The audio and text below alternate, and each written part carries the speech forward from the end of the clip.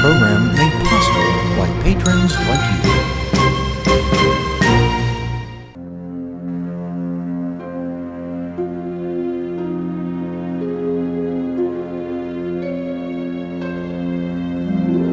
Welcome to where we celebrate music from the movies.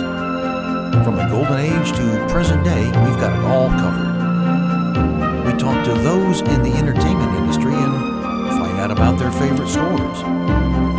You found the podcast, What's the Score? I'm your host, Frank R. Wilson. So sit back, relax, grab a popcorn, and let's see what we'll be hearing today.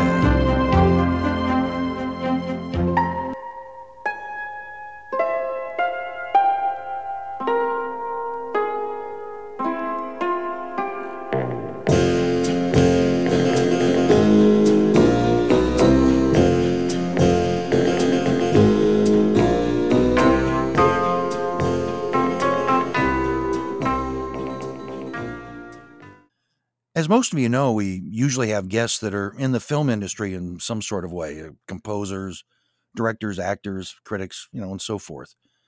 But occasionally I do like to talk to people that are fans, but not your ordinary fans, those who have a real passion for film music and have expansive knowledge of the craft. And today's episode is in that spirit. My guest is from England, who came from very humble means to a flourishing career in nursing. These days, even though he's retired, he still works in the field as one of the many brave and dedicated frontline workers that are helping us all get through this pandemic. He's a hero in my mind because of that, and so I'm delighted to have him with us today. We became friends due to our mutual love of film music, and especially, guess what, listeners, our love of one composer, John Barry. I'm sure that's a big surprise. Anyway, I hope everyone will join me in welcoming Tony Weeks to the program. Hi, Tony. Hi, Frank. Thank you. Delighted to have you with us today. And as I said, we're friends on Facebook and have a similar passion and love for it. So I'm really going to be interested in hearing what choices you make and learning a little bit more about yourself, because we just haven't had a chance to really do much of that. As I typically start these programs, I always like to learn a little bit of background about the individual. So if you wouldn't mind maybe telling us a little bit about yourself, growing up and what your hobbies and interests were, and, just kind of general things like that, family and situations, your family now and that, that kind of stuff. Yeah, well, once again, thank you for having me here today. I was born and I grew up in a town called Tunbridge Wells in Kent on the south coast of England, sort of about 50 minutes away from London.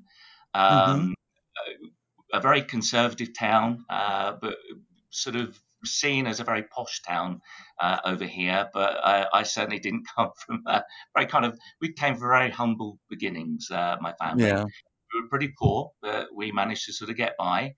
No sob story in that, because for me that was my how I grew, really.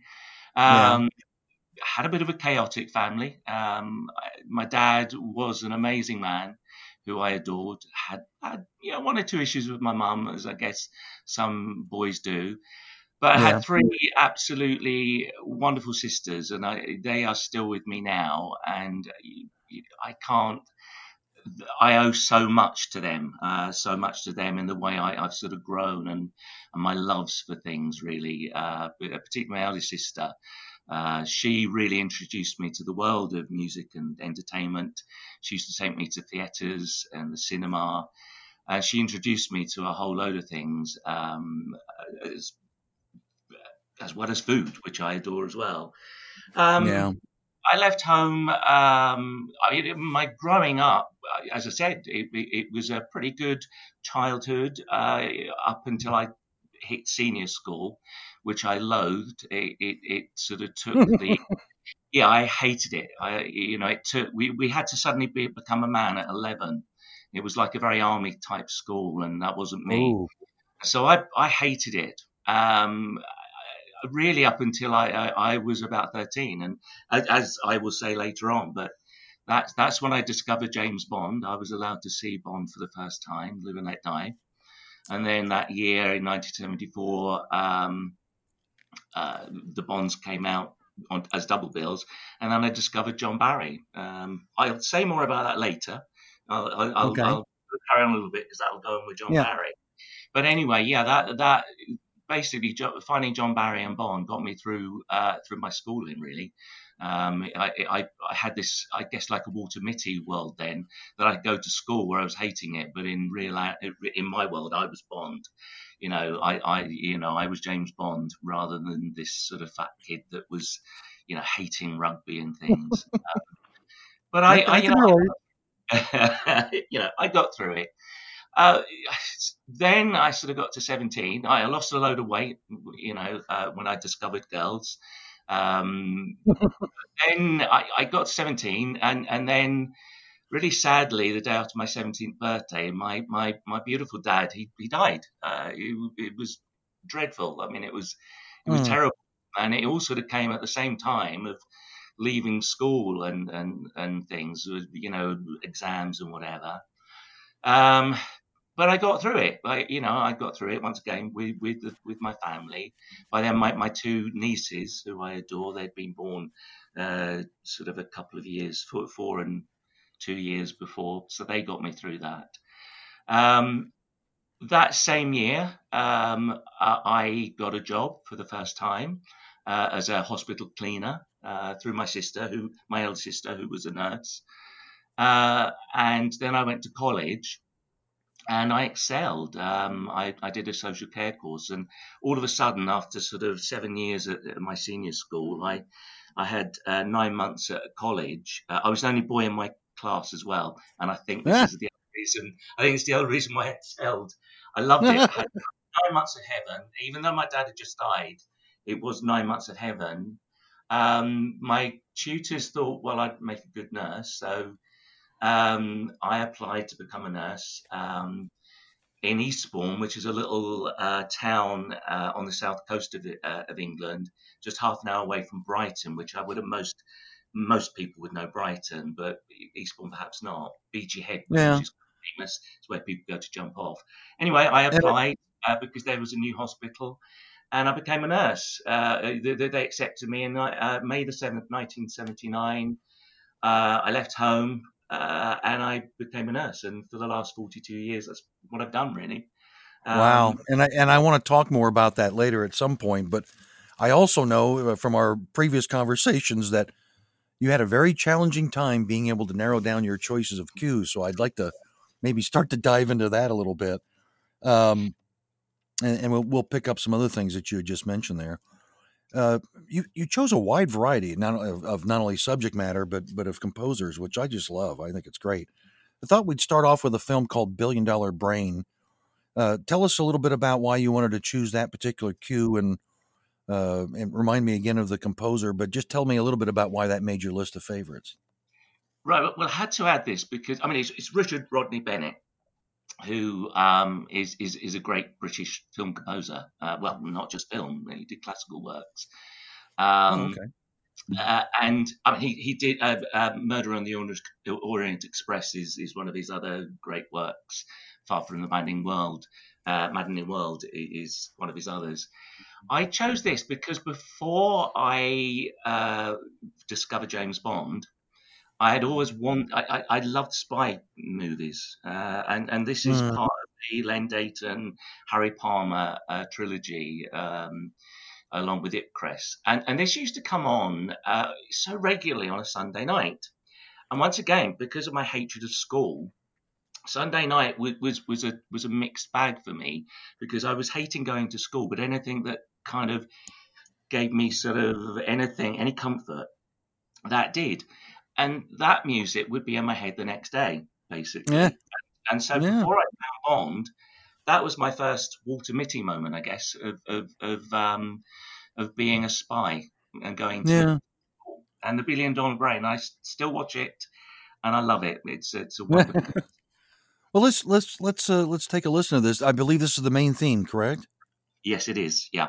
Yes, the main theme from $1 Billion Brain, written by Richard Rodney Bennett. Let's have a listen.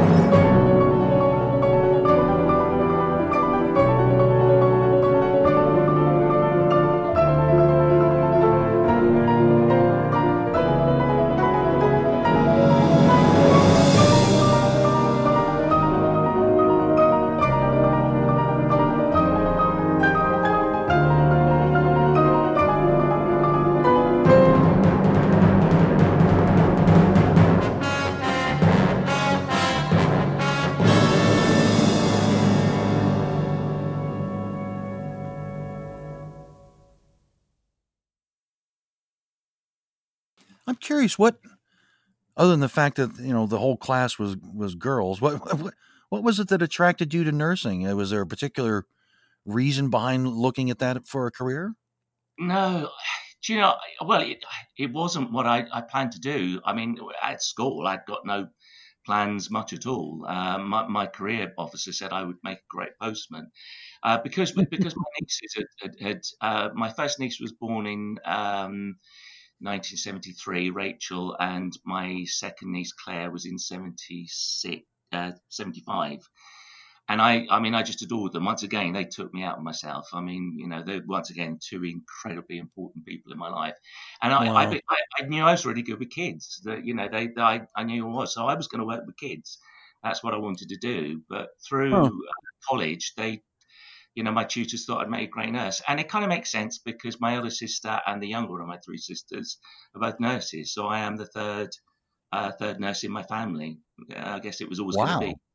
Yeah, yeah. So it And, wasn't and a career choice from early on, but I guess it was always going to be there. And it was a great one. I haven't looked back. yeah, I mean, I don't think you would have stuck with it for all those years if you didn't have some kind of a love affair with it. And what a noble profession. I tell you, I don't see any way that I could have done that, just because I know there's probably some really terrific, heartwarming moments, but there's also got to be some heartbreak in a career like that too. Oh, God, yeah. I mean, I will. I mean, I was going to bring this up, and once again, music. I mean, the worst day of my whole career was the day I saw a baby die in front of my eyes, because I worked on my first trained staff role was accident and emergency, which would be ER in America, and it was literally Mm-hmm. just about 4 weeks before I left to do my second training, and that was horrible. But do you know what, that was, and still to this day there'll never be a worse shift. But the heartwarming things are just so many, so many. And I've had some of the greatest laughs that you can believe, because being a nurse, you have to have a really dark sense of humour, and we're renowned for black sense of humour. And Yes. you know, the teams that I work with, the ones that I work with the best are the ones that we can have great fun with. Yeah. You know, even in the worst of times, we managed to have fun. Really. Did you hear the story by any chance? And I just heard it earlier today about when Don Black left the hospital after being recovered from COVID. Yeah, I read his book last year, and he said it. Yeah, and I would have done exactly the same. Yeah. But I mean, you know, just amazing. I actually heard a recording of all the nurses. They got like 20 nurses as he's wheeling out of the hospital after having recovered from COVID. They sang the song "Born Free." Well, but sorry, Frank. I'll tell you something. Once again, this is Bond related. But Desmond Llewellyn, who played Q, lived literally just a few miles from here. I met him 6 days before he died. I mean, there's so many connections. Oh, my. Jotting all the dots. But he died literally just a few miles away from where I live, in the car crash. And so he actually died in the accident and emergency department that I used to work, basically. And so obviously my colleagues, knowing that I love Bond, they contacted me, and they told me that when he died, as they were laying out, they were actually all humming the Bond theme. Oh my! So you know, it's the kind of thing. Yeah, of course we do that, because you know, hopefully because we respect people. You know, I mean, obviously there are people like, there are some people that you don't. You know, there's, you know, that have been the odd, not nice person, but yeah. Well, speaking of Bond, one of the, I guess probably the person who did the second most amount of Bond films in the series, David Arnold, another British composer, he did a film called Four Brothers, which made your list. Tell me a little bit about how that made your list and what it is you like about it. I literally had not heard that until we went to a David Arnold concert in Nottingham a few years ago, and he played it, and I'd never heard it before. I hadn't heard it. I didn't know the movie, but I heard it and thought, God, I've got to get this, and I did. I just tracked it down. Literally, just tracked the album down. I saw the film a couple of years ago. It's not the greatest of films, and actually, there's not a lot of his score left in it. There's a typical one of those films. A lot of like Barry, they're taking a lot of his score out. But this is just a fabulous, fabulous score. And this piece that you're going to play, it's stunning. I love David. Wow. He's a great man. I've met him a few times now, and he's a really lovely, genuine guy. You should get him on here sometime. Yeah.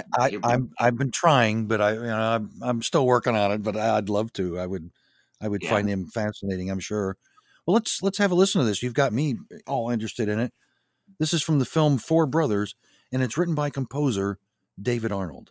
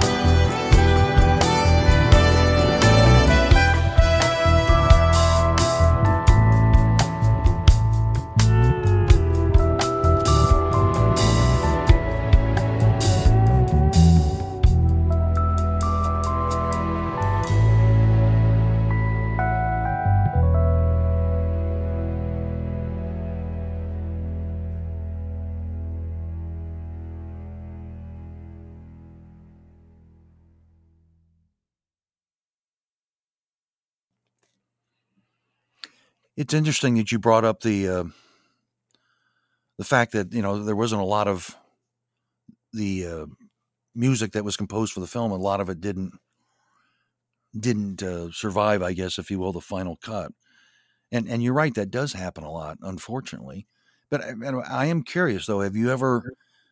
Do you think that sometimes music can actually save a movie that will, make a mediocre movie okay or even good? Oh, that is a difficult one. I guess it depends what it is. If you're going on something like Night Games that John Barry wrote the score for, then no way on this earth. I mean, it is awful, and even the best is not great. Having said that, and I know it's a contentious thing in the group, and it does divide people. I know John Burlingame loves it as well. It's one of his little secret joys. I love Star Crash, and it's a terrible movie. I know it's a terrible movie. Oh, yeah. I'm with you 100%. Yeah. I mean, it's not even a substandard Star Wars movie. I mean, it makes Doctor Who over here look high tech in the early days, but I love it. I love it, and John Barry's music does make it. I've met Caroline Munro a few times now, and the first time I met her, I talked to her about it, and she said it was the happiest film she'd ever worked on. Really? Yeah, she loved it. She said it was brilliant. So, yeah, on that case, I don't know. It makes it more interesting. Whether it can save it, I don't know. I don't know, really. But I watched a lot of pretty awful movies purely because they've got great scores in. So I guess on that way, in a sense, it saved it because I'm watching it. Yeah, sometimes it can be really hard to save something that's just awful. And you gave some really good examples. Our audience may not be familiar with some of those, but if you happen to have an interest and you want to take a look at them, it'll just confirm what we've been talking about. Well, all I'll say about the Betsy, if nobody's seen it, they must know Laurence Olivier. There's just this scene in it where Laurence Olivier is sort of having carnal relationships with the maid. Yeah. And you're seeing Laurence Olivier's backside, and it's just, yeah.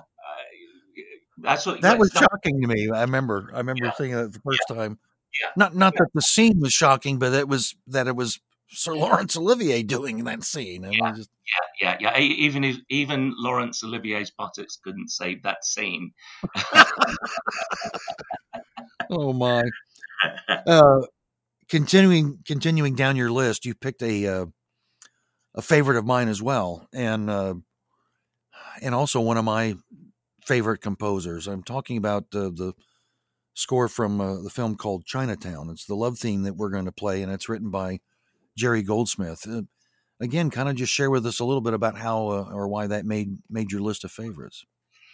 Well, once again, it was a movie that I saw, and like so many films, I hadn't heard the music.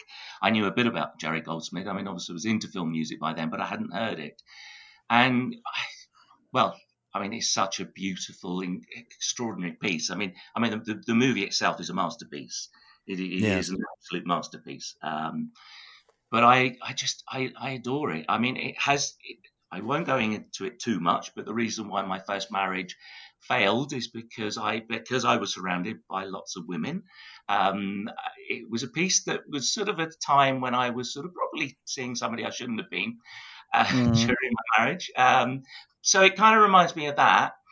But also, for me, it's also, I have a bit of a love-hate relationship with Jerry Goldsmith, which a lot of people might find funny, but he's seen as the absolute god, particularly if you go onto the Film Score Monthly message board.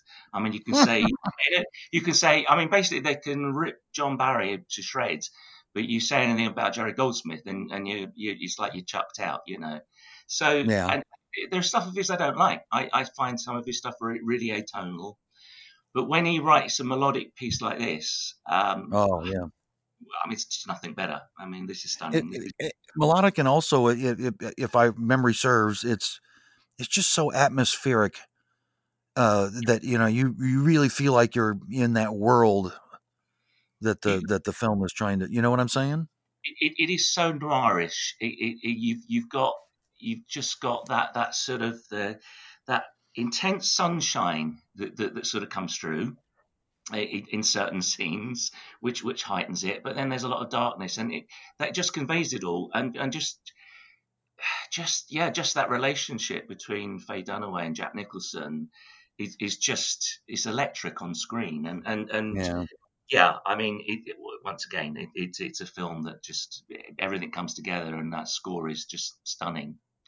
And I want to say, if memory serves, I want to say that Goldsmith said he used 3 pianos or 2 pianos. It was a really unusual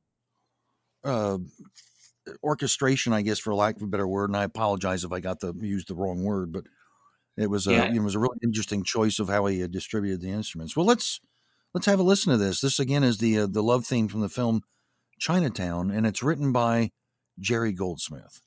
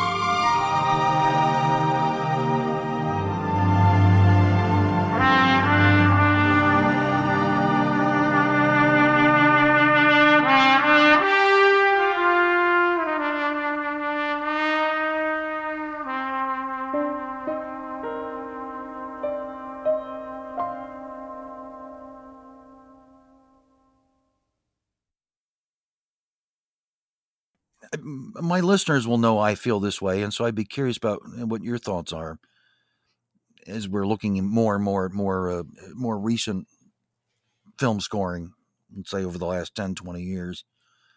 Can there be too much music in a movie?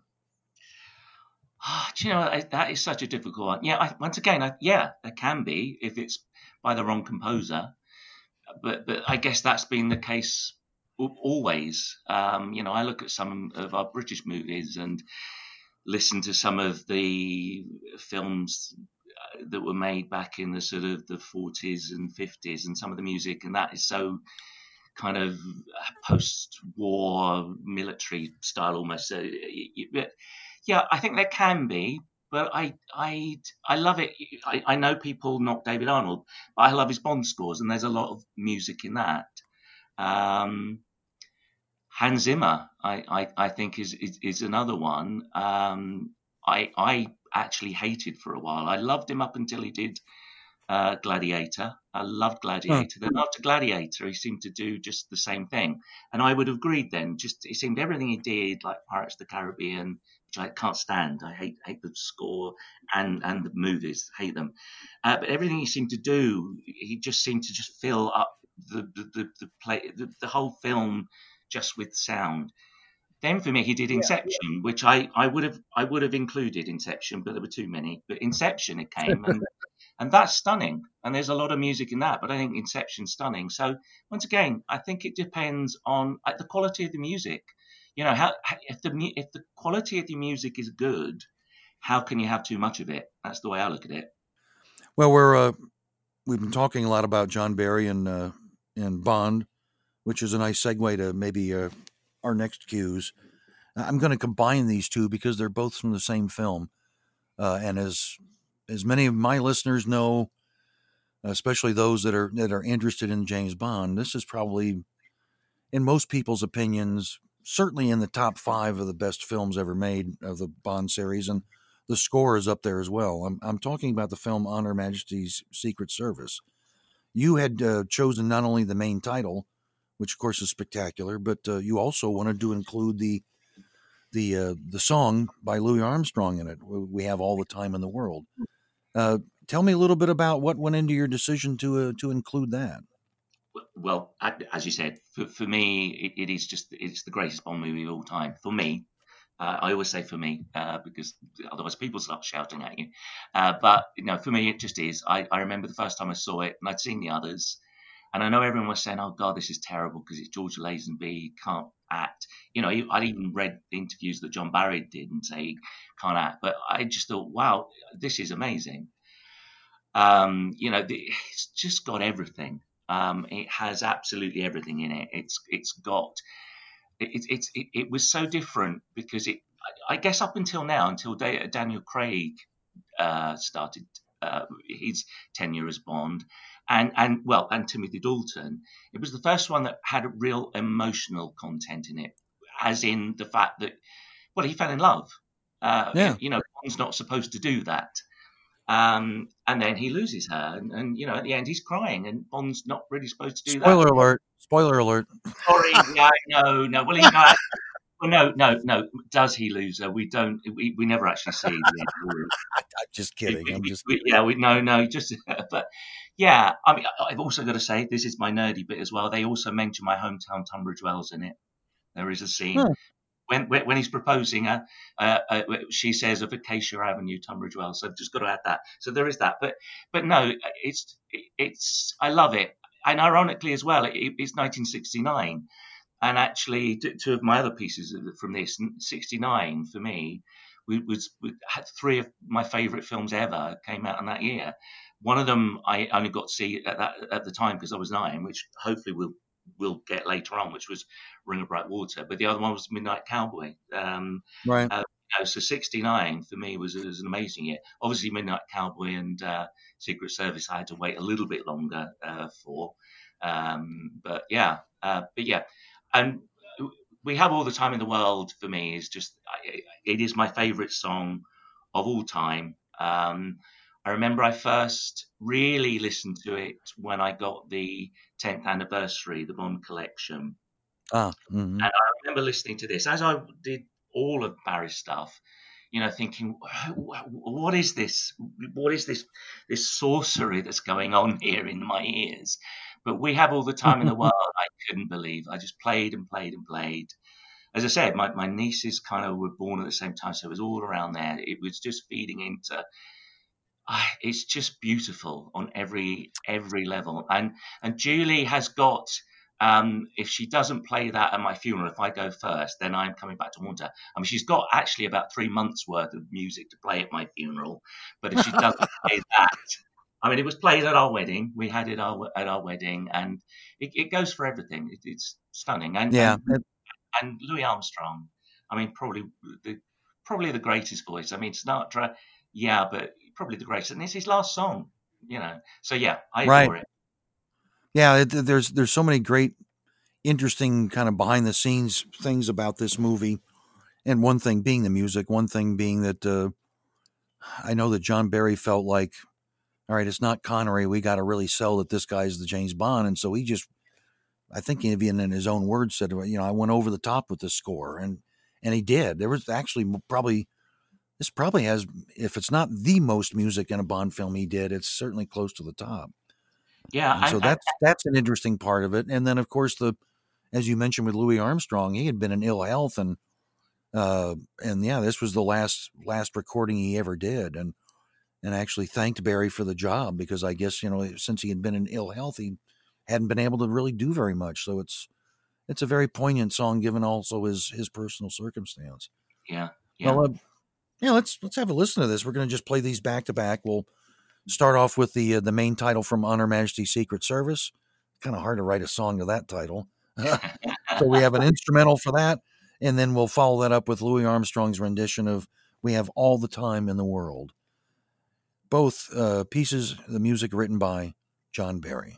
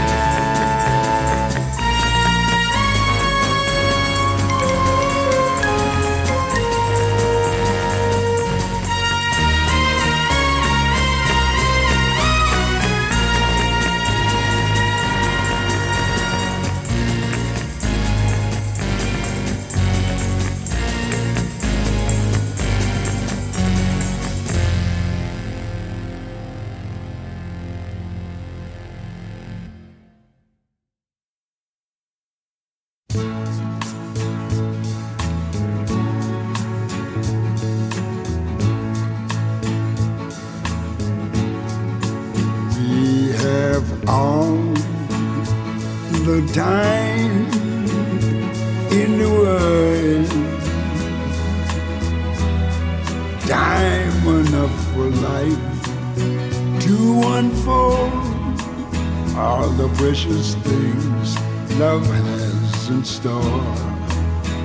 We have all the love in the world.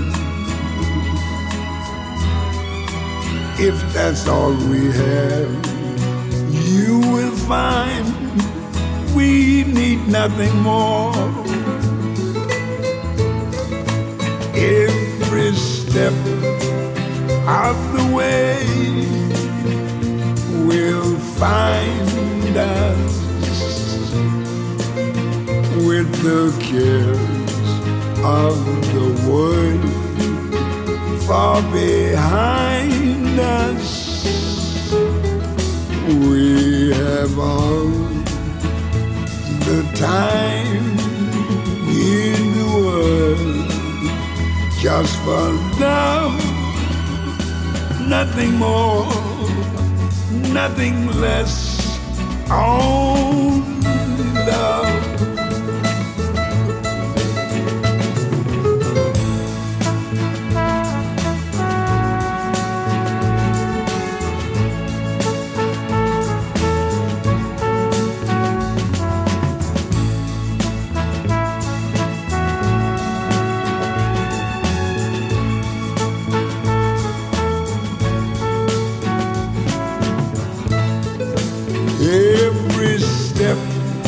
of the way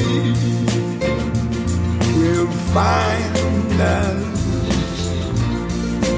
with the kiss of the world far behind us. Yes, we have all the time in the world just for love, nothing more, nothing less, only love.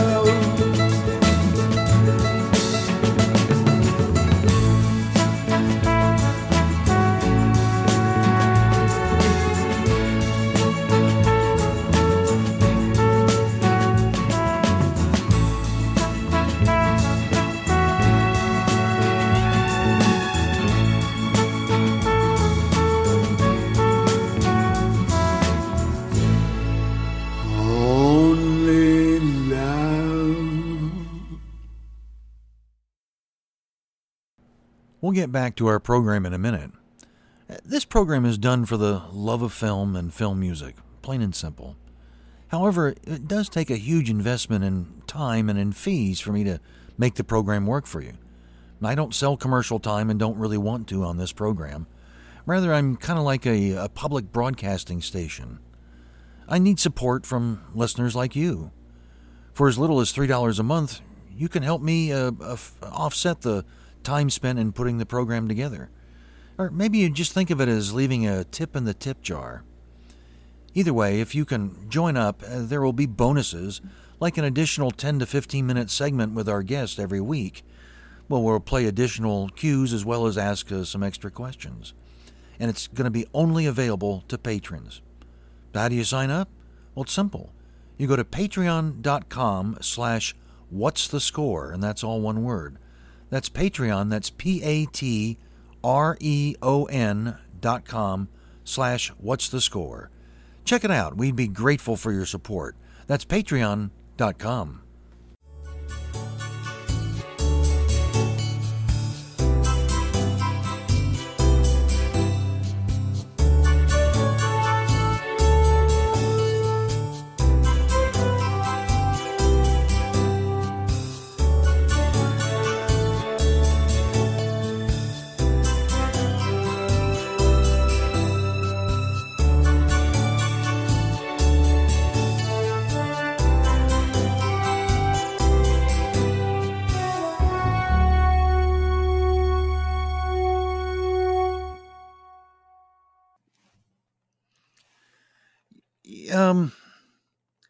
One of the things I'm jealous about with people who live in the UK is it seems to me there are lots of opportunities to attend concerts of film music.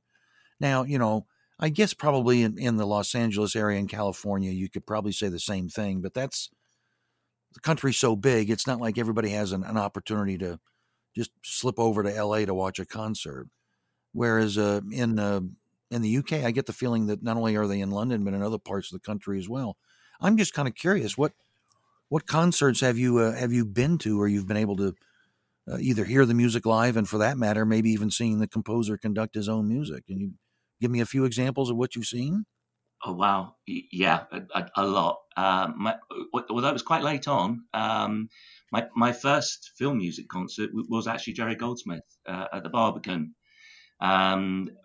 So, as I said, I was late. It was late on because my first wife really wasn't into the sort of same stuff as me, so didn't really do much. So I went to this on my own. Well, actually, not on my own. My best friend Gordon. We went to that, and so yeah, Jerry Goldsmith was the first one I saw, and Chinatown, which was incredible. Once again, I kind of underlined. I didn't find him a particularly likable person presenting it. So, he kind of knocked the Star Trek fans and that. But anyway, going off on that, my second one I think was John Scott. I got to see him again. I think that was at the Barbican. And then it was probably later on. I guess after that, it would have been 98, which was Royal Albert Hall. and it was John Barry. I mean, which was extraordinary. The thing with that was I'd never even seen the Albert Hall until a year before that. Even though I'd lived in near London for so long, I'd never actually seen the Albert Hall. But Julie and I went up to Princess Diana's funeral, and just to see what 2 million people were like. We're not particularly royalist, but we thought we'd go there. And we walked the procession, but backwards, and we saw the Royal Albert Hall for the first time. And I just joked to Julie, saying, "Oh, wouldn't it be great if the first concert we ever saw here would be John Barry?" Thinking, "Well, that won't happen." Because I'd never thought he'd come back and do concerts.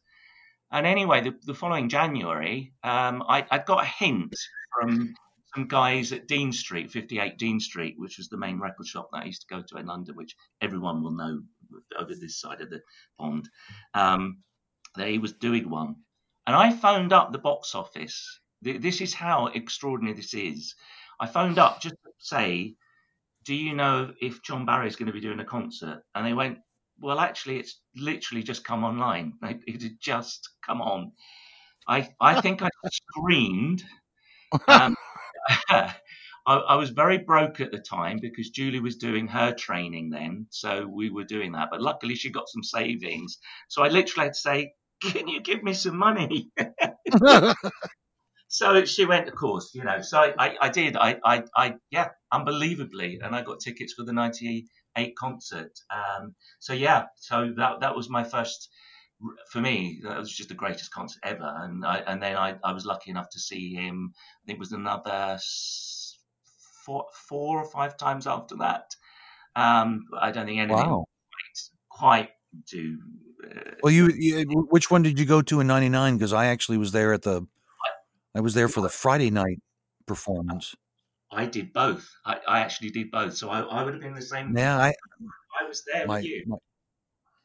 I was so lucky with that, because I actually had a business trip. I used to travel a lot internationally at the time, and I was in Europe for some meetings and stuff like that, and so I was able to arrange on coming on the way home to have a stop in London for a couple of days, and that was, otherwise I don't think I could have done it. And you're right, it was special. It was very special for me to be able to see him work live and hear him talk about some of the cues and stuff like that. So, any other composers you've seen live out of curiosity? Yeah. I actually went to one. I think it was 10 years last year. I think it was 2010. That David Arnold actually he arranged himself along with Tommy Pearson, who's a guy that Steve Alston knows, and it was for a charity called Care International that does a lot of stuff out in Africa and that. And there was a whole load of composers. And just to name a couple, there was David Arnold, obviously. One of my absolute favourites, who once again I would have put some of his music in, but didn't have enough time. But Christopher Gunning, who I just love. I saw him for the first time there, and there was a whole load of them. Off the top of my head, I can't even remember who they were. But also since then, I've seen David Arnold a few times now. He actually did the last one I saw. In fact, the last time I went to London before all the lockdowns was to see David Arnold with Michael Giacchino. They did a Verses concert, and that was the last film music I saw. That was the very last time that we were in London, so that was October 19. And then various people throughout the time, throughout the times. Really, that's terrific. I wish I had the opportunity for that. I think I did see Bill Conti. He actually came to our humble little town of Baton Rouge, Louisiana, because he went to university here, but. Other than that, wow, and that's been it for me. So it's just I'm delighted that you have those kind of opportunities and that you've been able to take advantage of it. That's terrific. I've omitted one, and this is terrible. I've omitted one that was amazing, and that will literally be 30 years this year. I was lucky enough. I saw Henry Mancini, who is another person who I wish I could get on this list, but I adore Henry Mancini's music, and I saw him at the Barbican the day before my birthday 30 years ago, 1991. Wow. And that wow, that was special. I tell you, when he did the Peter Gunn theme, I keep saying to Julie, because Julie loves his music, when he did the Peter Gunn theme, he wasn't even conducting facing the orchestra.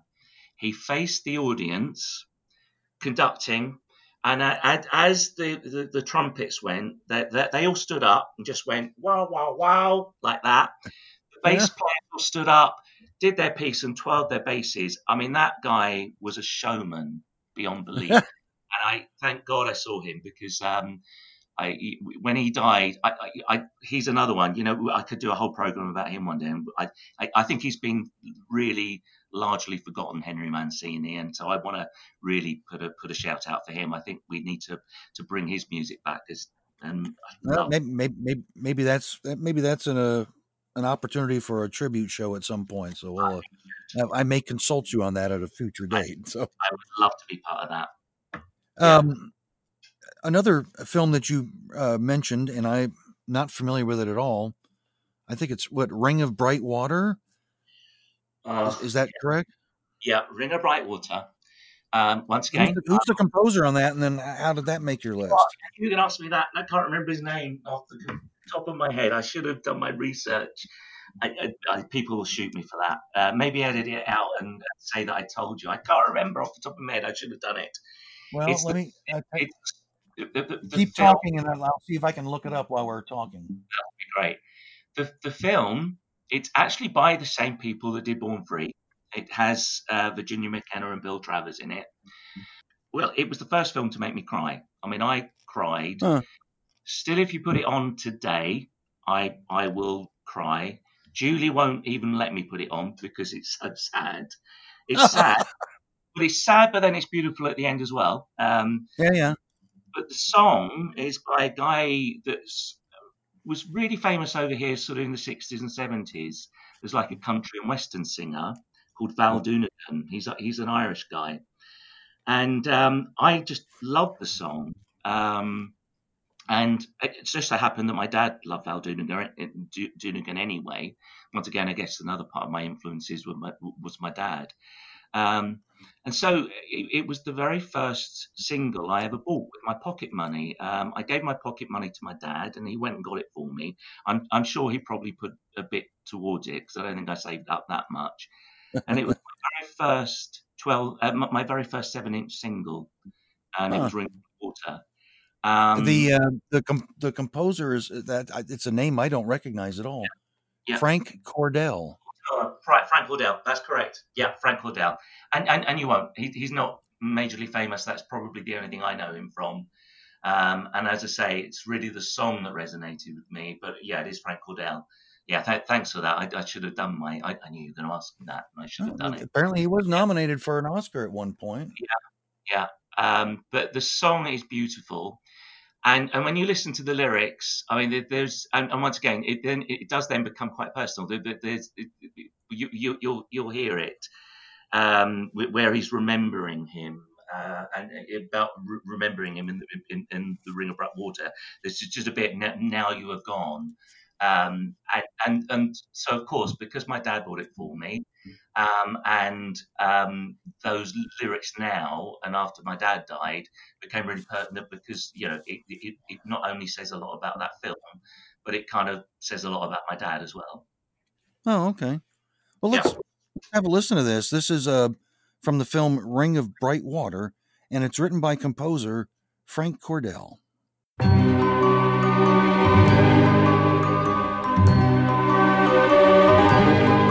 Where sun and wind play on a ring of bright water, that's where my heartland will be.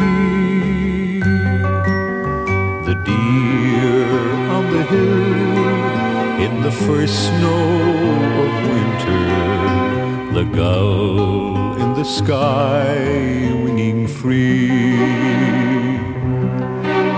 I wandered away from the dark crowded city, leaving my old life behind, and came to a place where a bright water dazzle the care from my mind. So I live with the wonder of the sky and the sea, and I'll always remember who revealed them to me. But now you are gone with your whirlpools of laughter, racing me down to the sea. But I always smile when a ring of bright water echoes your laughter to me.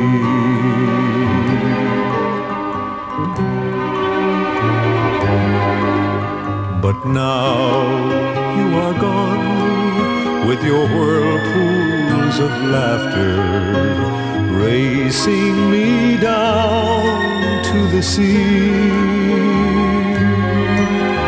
But I always smile when a ring of bright water echoes your laughter to me.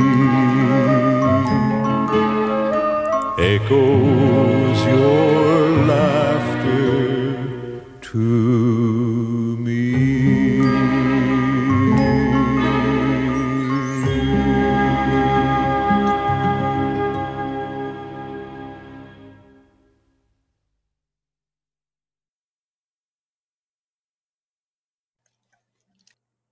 I'm going to force you to come up with another list that you probably won't like doing. And I was going to narrow it to 3, but now I'll say 5.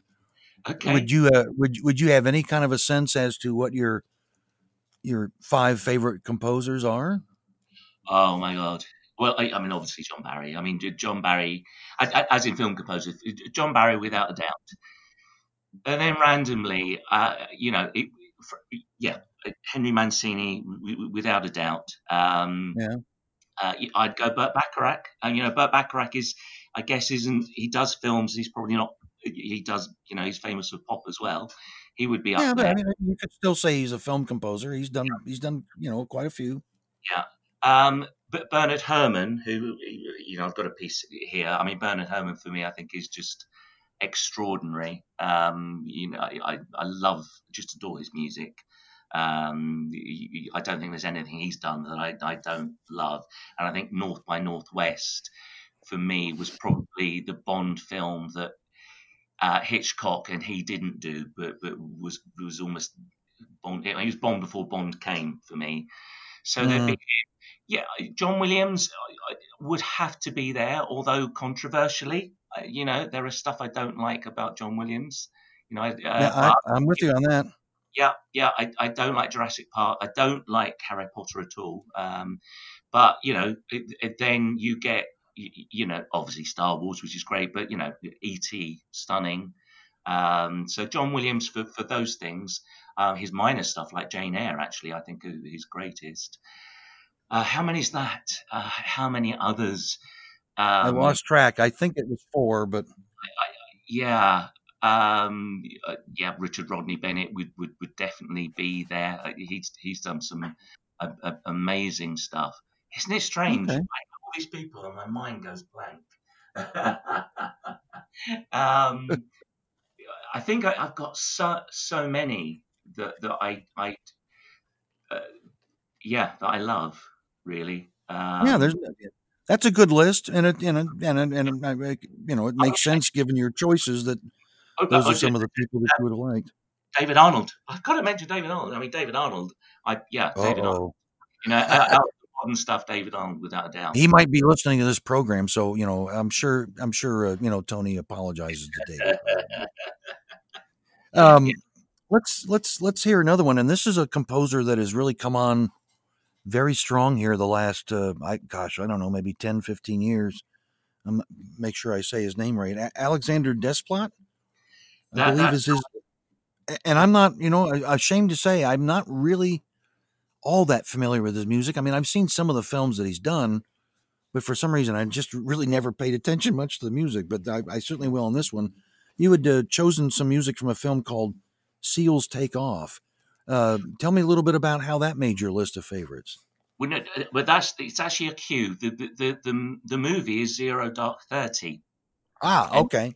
It's actually the movie about the how the SEALs took out Bin Laden. You know that with Obama looking on, and when they took out Bin Laden. Yep. Once again, I forgot her name, the director, but it's about that. And I'm with you with Desplat. He's been one of those that snuck up on me because there have been stuff that I didn't like about him. But Peter Greenhill is a great fan of his, and he actually it was Peter Greenhill that first played this piece on the James Bond music site, and I poo-pooed it, thought no, I don't like it. But then I saw the movie. I was on a night duty just about 2 years ago. It was a quiet night duty. Now on the unit I'm working in, because I work in psychiatry now. I'm not always been a general nurse. So I'm into psychiatry now, and so okay. Psychiatry can be a bit quieter when people have gone to bed. So we watched this movie one night, and I didn't know what to expect, and it was just incredible. And the music is just fantastic. And there's just this one scene where these helicopters take off to take out Bin Laden, essentially. And it's dark, and they take off, and this music comes over, and it's just, for me, I think this is Bond, and I didn't get it until I saw the film. Straight away when I'd seen the film, I said to Peter, "Look, I get it now. I get why you love this." And I think I was bombarding the James Bond music site with this, saying this is so Bondy. And if you listen to it, and if you get a chance, even if you just see this scene, it could be in a Bond movie. So that's why I've chosen this. And I think, well, and you bring up a good point too, that I don't know if everybody feels the same way about it, but it's been very rare whenever if someone plays a soundtrack or a couple of cues from a soundtrack, but I've not seen the movie. A lot of times it doesn't hit just exactly what you described. Once you put it in the context of the film, that's when it makes its impact. It's been pretty rare, even with John Barry's music. Sometimes it's been pretty rare that I would listen to something without having seen the film and have it connect with me as well. Yeah. So, that's not unusual. Let's have a listen to this. This is from Zero Dark 30, the film, and it's composed by Alexander Desplat.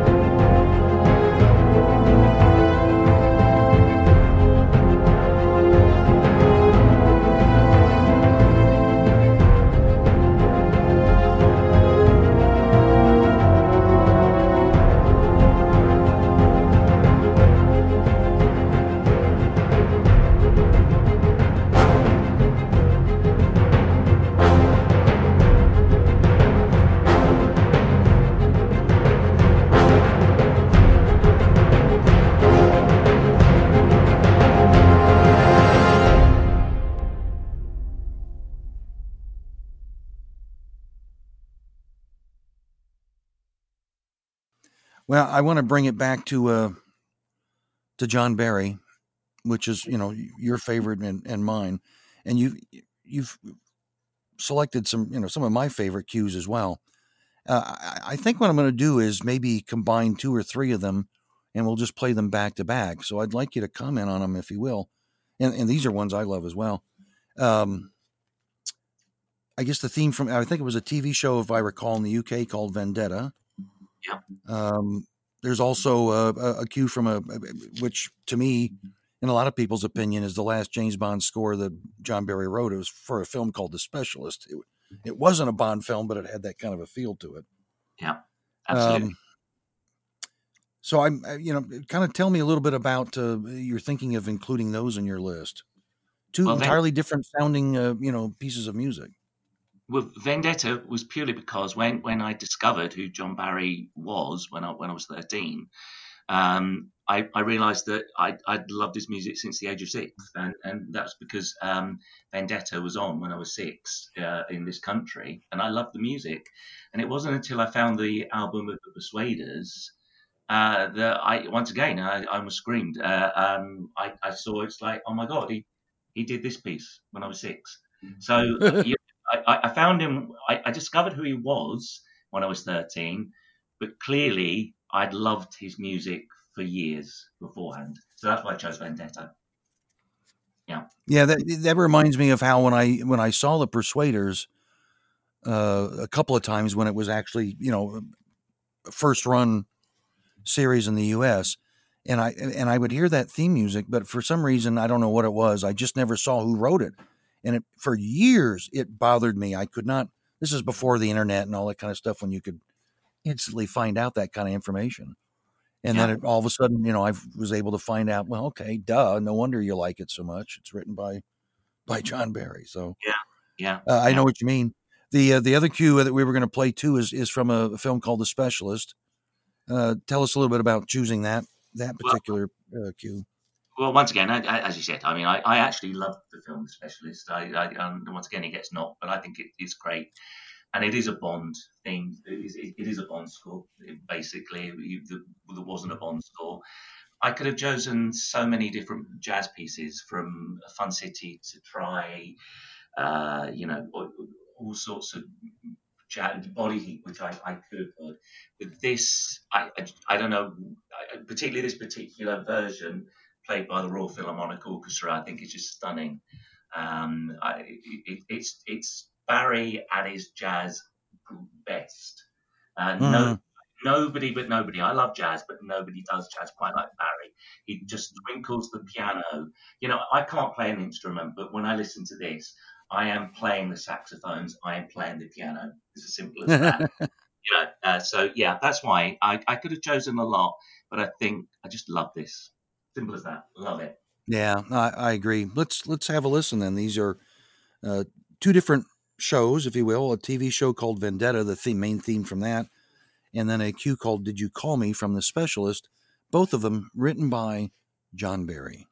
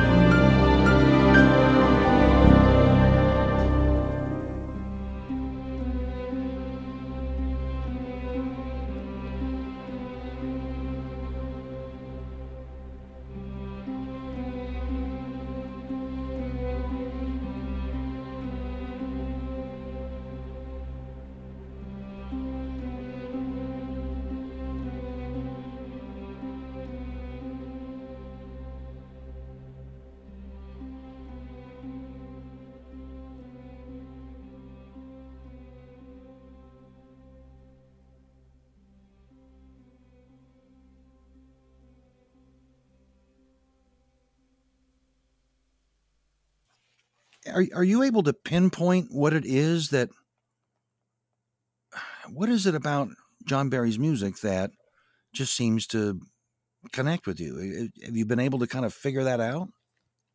It is a difficult one. I think it's got to be the emotional connection. He just hits a spot. It's not just my head when I listen to his music. It almost goes all over, but it certainly goes into the heart. And he's been there. His music has just been there for so many moments in my life. You know, like I said, when my dad died, it was a comfort. When I've had love affairs, when my mum died, all sorts of things, really happy things. He can accompany the music. He literally the soundtrack to my life. I know it sounds like a cliche, but his music is the soundtrack to my life. And it accompanies whatever way I'm feeling, basically. He has a piece of music for any piece of feeling that I have. One thing that I said when he died, which we're coming up for the 10th anniversary, the one thing I still can't get my head around, which I've said to people, is that when people have died in my life, I've always had John Barry. The sad thing is, I know we've got John Barry because John Barry's died, but it's almost I'm almost inconsolable for when he died, because I've got no one to kind of console me for his death, if that makes any kind of sense. Because his music has literally put its arm around me for so many emotional moments in my life, whether it be sad or happy or whatever. I mean, I had a period of depression, and without his music, I don't know how I've gotten through days. It just, days at work. As I said, I could be James Bond. If it's going bad, I can, So I think it's emotional. I think it's the emotional. I think he's, whatever he does something far, far greater than any other composer for me. Yeah, I understand what you're saying, but it's hard to describe it or put it in the words. But I feel much the same way. And let's talk about emotional connections here. The last two cues we're going to play, I think, are particular favorites of yours, maybe for different reasons. I'm talking about the end titles to the film Midnight Cowboy, and then also we're going to play another song with singers on it. This being the title song from the Bond film A View to a Kill. So tell me a little bit about what went into your selecting those two cues. Okay, Midnight Cowboy, I think probably it's very difficult to have a favorite movie, really, but it is the film, along with Secret Service, that I watch every year. I think it's a beautiful film. It's often reviewed as a film about seediness, about griminess. Yeah, I mean, New York certainly looked seedy and grimy at that time. And I mean, I've been to New York loads of times now, and I love New York, and I would love to have seen it then. I really would. But for me, it's not. It's about two disparate people, two lonely souls who have lost. They meet up and they had this dream. Both of them have a dream, and they both find a way of finding that dream, and they bond, and they have this extraordinary friendship and this incredible love. I think there's an incredible love between the two of them, and it's a wonderful thing, because at no point is it, today they'd probably make it into a sort of like they would sexualize it in some sort of way, but it's not. It's just literally a beautiful film about two people that just kind of fell in love with each other through a bond and a dream. And so that movie I adore. And then, of course, once again, without the spoiler alert, I mean, that the end of that is stunning. I mean, I cry every time. The beauty of it as well is that although that ending happens, today what they would have done with that ending is that they would have carried on, and you would have seen what would have happened to Joe Buck straight after, or they would have probably made part 2 to see what Joe Buck's life is like, but they don't. They leave it where it is. You don't know what happens when they get off that bus. You don't know. All that happens is you hear John Barry's music come on, it's ending, I'm in tears, and that's it for another year, and I can't wait till I see it again. Yeah. Now, what's the reason for a View to a Kill to make your list? Yeah, A View to a Kill. Hopefully, is it That Fatal Kiss that you're doing, or are you doing the song? I'm sorry. It doesn't matter either. It's whatever you sent me. I don't know. I think it's That Fatal Kiss. So it's actually the B-side to the single, which is actually basically John Barry's. It would have been Wine with Stacey in the film, the cue in the film. On the B-side, they just called it That Fatal Kiss, and that the reason I've chosen that is purely because it's Julie, who I met 1st of September 1995 after having 2 failed marriages. I didn't think I'd ever find love, really, certainly not in the way I did. And that day, I celebrate. We celebrate. On the 1st of September 1995, I found my soulmate, my best friend, and literally the love of my life. And she still is, as I said in my bio. I'm still as crazy about her right now as she's at work at the moment. When she comes home tonight, I get that same feeling. I adore her. And this was, she's 12 years younger than me. So she was a Duran Duran fan. I was a Duran Duran fan. And she had it in her collection. And, there's somebody that I met that not only do I adore, not only is gorgeous, she's also got a John Barry piece in her. What more could a man ask for? How good is that? And so, it's become our piece. It's our song. Simple as that. All right. Well, let's have a listen then. This 2 different cues, 2 entirely different kind of moods and films. The first one being the end titles from the film Midnight Cowboy, and then we'll finish up with That Fatal Kiss, which is a cue from the film A View to a Kill, both written by John Barry.